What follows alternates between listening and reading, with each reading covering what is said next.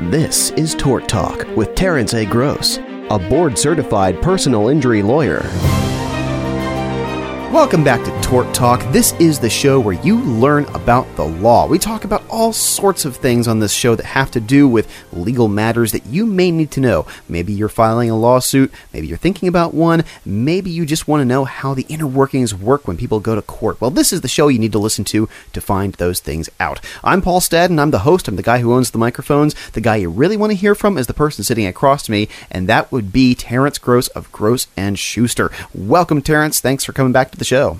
Glad to be here. I'm glad you're here too. Last week we talked about, well, the positives of being a personal injury lawyer, about being able to fight for the little guy and being able to represent people and going up against big corporations or insurance firms and being able to get compensation for people when they have been injured. And so now I want to talk about the other side of this. The things that make you not care for it so much, or at least the hard parts of it. I know that whenever we do something we love, even if we're just totally invested and passionate about it, there's always going to be a downside. So because we're kind of talking about the why, let's talk about the why not. Well, there are negatives. There's quite a few, but the first and foremost, the most frustrating part of being a personal injury lawyer is when you are representing someone that you know is injured due to the negligence of another, and there's not enough insurance coverage. It is so frustrating. So the defendant has a 10, and maybe your client doesn't have any uninsured motorist, or maybe just a 10.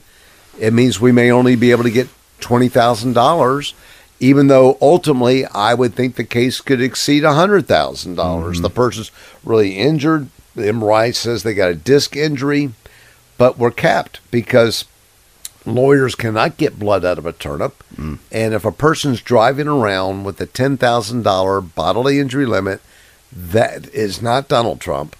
That is not Ross Perot or John Rockefeller or whoever it is, Richie Rich. It's some person just getting by in life. And so invariably we're forced to accept those limits. And then, I mean, we got a case right now. 2 ladies died in the car wreck, and it's not their fault. And we may not even take the case because we think the person's only got a 25 each. So what am I going to do? They're dead. They had hospital bills, and I can't really, I feel guilty charging a fee. And right. And you look at these people and they go, what are you talking about? And they have no uninsured motorist. And they, if that vault Purdy's got a 25.50, it means here's 25 for that dead person. There's 25 for that dead person. Then they got to open up an estate. You got to get an estate attorney. So the sheet's just too short for the bed. So it's it's very disappointing. It's very challenging, and the people get that look on their face. I said, look, if you wish to talk to another lawyer, please do so. But if they're honest, they have to say the same thing as me, because lawyers can't pull a rabbit out of the hat. We don't have magic wands. So that's the number one most frustrating thing. Number 2 would be representing someone that you know's injured, but the provability of the injury is tough. So, for instance, the quote low impact accidents, and we do take them, but you'll get some parking lot accidents, and maybe there's $600 damage to your vehicle. And we know in this day and age of body shops, $600 ain't much.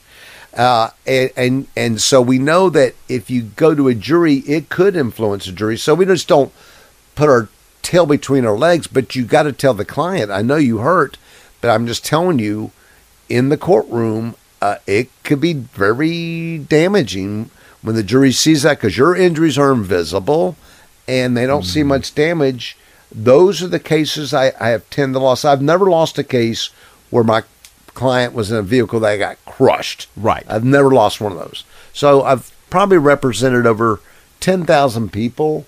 Maybe I've lost 10 cases over 43 years. It's not very often, but usually that's the common denominator. So it's very, very, just difficult. It's difficult for me. It's difficult for the client. And I try to warn them about it, and some get it and some don't.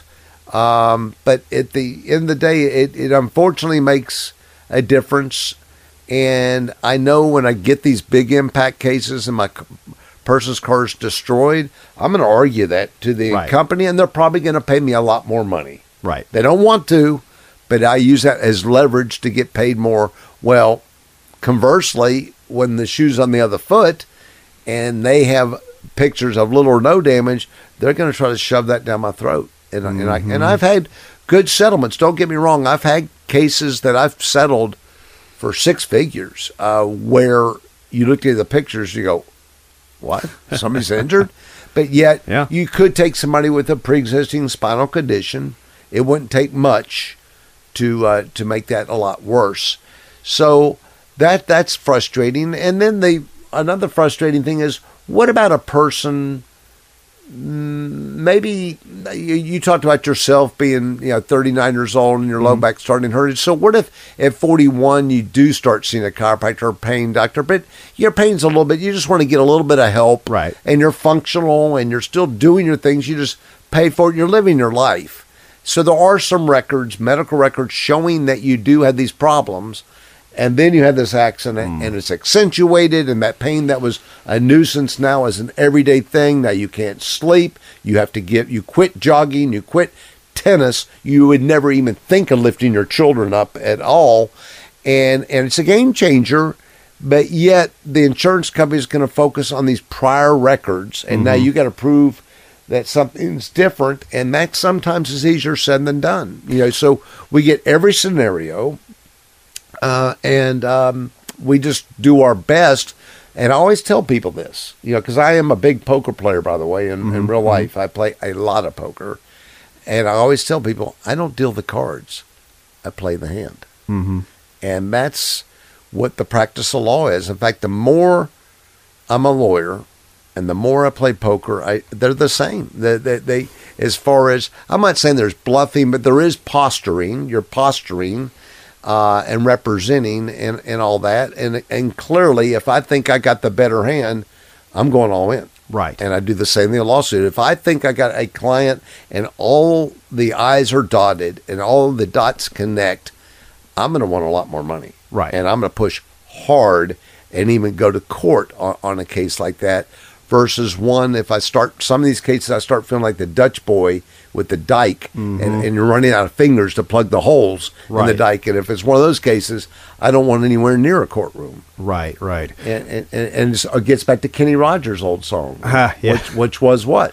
Which was, the gambler, You got when to hold them and when to fold them. the guy knew when to hold him. Gosh, I knew the line. I just couldn't think there of it. you go. I know. I caught you off guard. No, that's okay. I should have known that offhand. I was thinking about, you're talking about invisible injuries, and we talked about the need for getting experts in. Right. And I would think that this would be important to get experts in, because invisible injuries, it reminds me, there was a video a long time ago where it showed 5-mile-per-hour crashes of various minivans, and it would show them crunching into a pole, and each one looked like they had been, smacked nicely with a baseball bat and cleaved.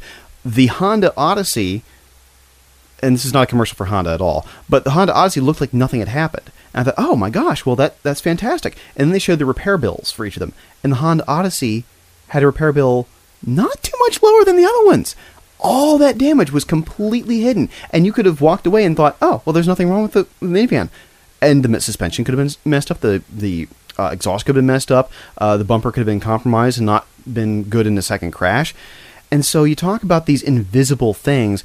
Is this why you talk about getting an expert?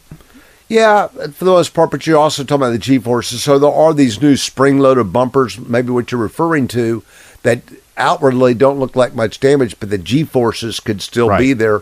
There's actually tapes out there with crash dummies, and they try the 5 or 10 mile an hour. Right. And so the damage to the car don't look that bad, but you see the dummy. Oh, yeah. What happens to that dummy in there? And and it's an anatomical dummy, and wow. But experts, usually there are treating doctors. I usually don't go out of my way to go hire experts, except for maybe a radiologist, maybe. But ordinarily it's the treating physicians. But invariably, if you're going to court, there's a 98% chance that the insurance company is going to hire some radiologist, some neurosurgeon, orthopedist to say XYZ contradict what your experts have said. Right. Then it becomes the war of the experts. So there actually is right now a popular young neurosurgeon out of Tallahassee that they're using over here a lot. You know, he went to Harvard. He's got the degrees. He's a good witness. He's in his 40s. And he's making a boatload of money testifying that, oh, no, they're not injured. No, this is all pre-existing. And he says that in every single case. There is a radiologist in Florida. And I'm going to ask you, I'm going to put you on the spot again. He's a radiologist. All right. He no longer practices traditional radiology. He's what we call an expert witness. I would actually call him a whore. That's what we call them. Hey, that's what they're called. That's the word. Okay, that's the word. And how much do you think he makes a year giving testimony on legal cases? What could he possibly W-2 testifying in courts throughout the state? $400,000 a year? $6 million. $6 million. Okay. You're a little off on that one. I was not going to get into the millions after about 3 or 4 more guesses. So, okay. $6 million.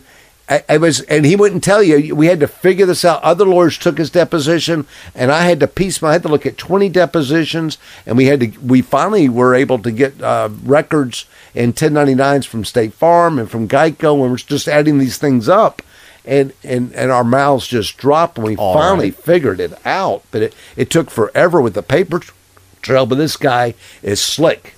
Wow. And they use him throughout the state, and every time he testifies, somebody with no prior pain or no prior doctors, with a herniated disc, according to their doctor, he would get up there and say, I looked at it, it's degenerative, this is long-standing, I see no acute injury. Every case. Wow. Every case. Huh. And per case, if he's testified, he's probably made $20,000 on that case. Okay. And he's got hundreds and hundreds and hundreds and hundreds of cases. Well, I can see your frustrations. So we've covered today then the worst things about being a lawyer. Last episode we talked about the best things being a personal injury lawyer. We're about out of time here, so I'm going to say that I'm looking forward to the next episode where we talk about the divergent paths. You know, the Robert Frost. If I take the path less traveled, I want to get into next week. If you had to do it all over again, what would you do? Would you go the same path? I think that'll be an interesting little rabbit hole we'll take. But hey, listen up next week. We'll have that one ready for you. Terrence, how can people get a hold of you?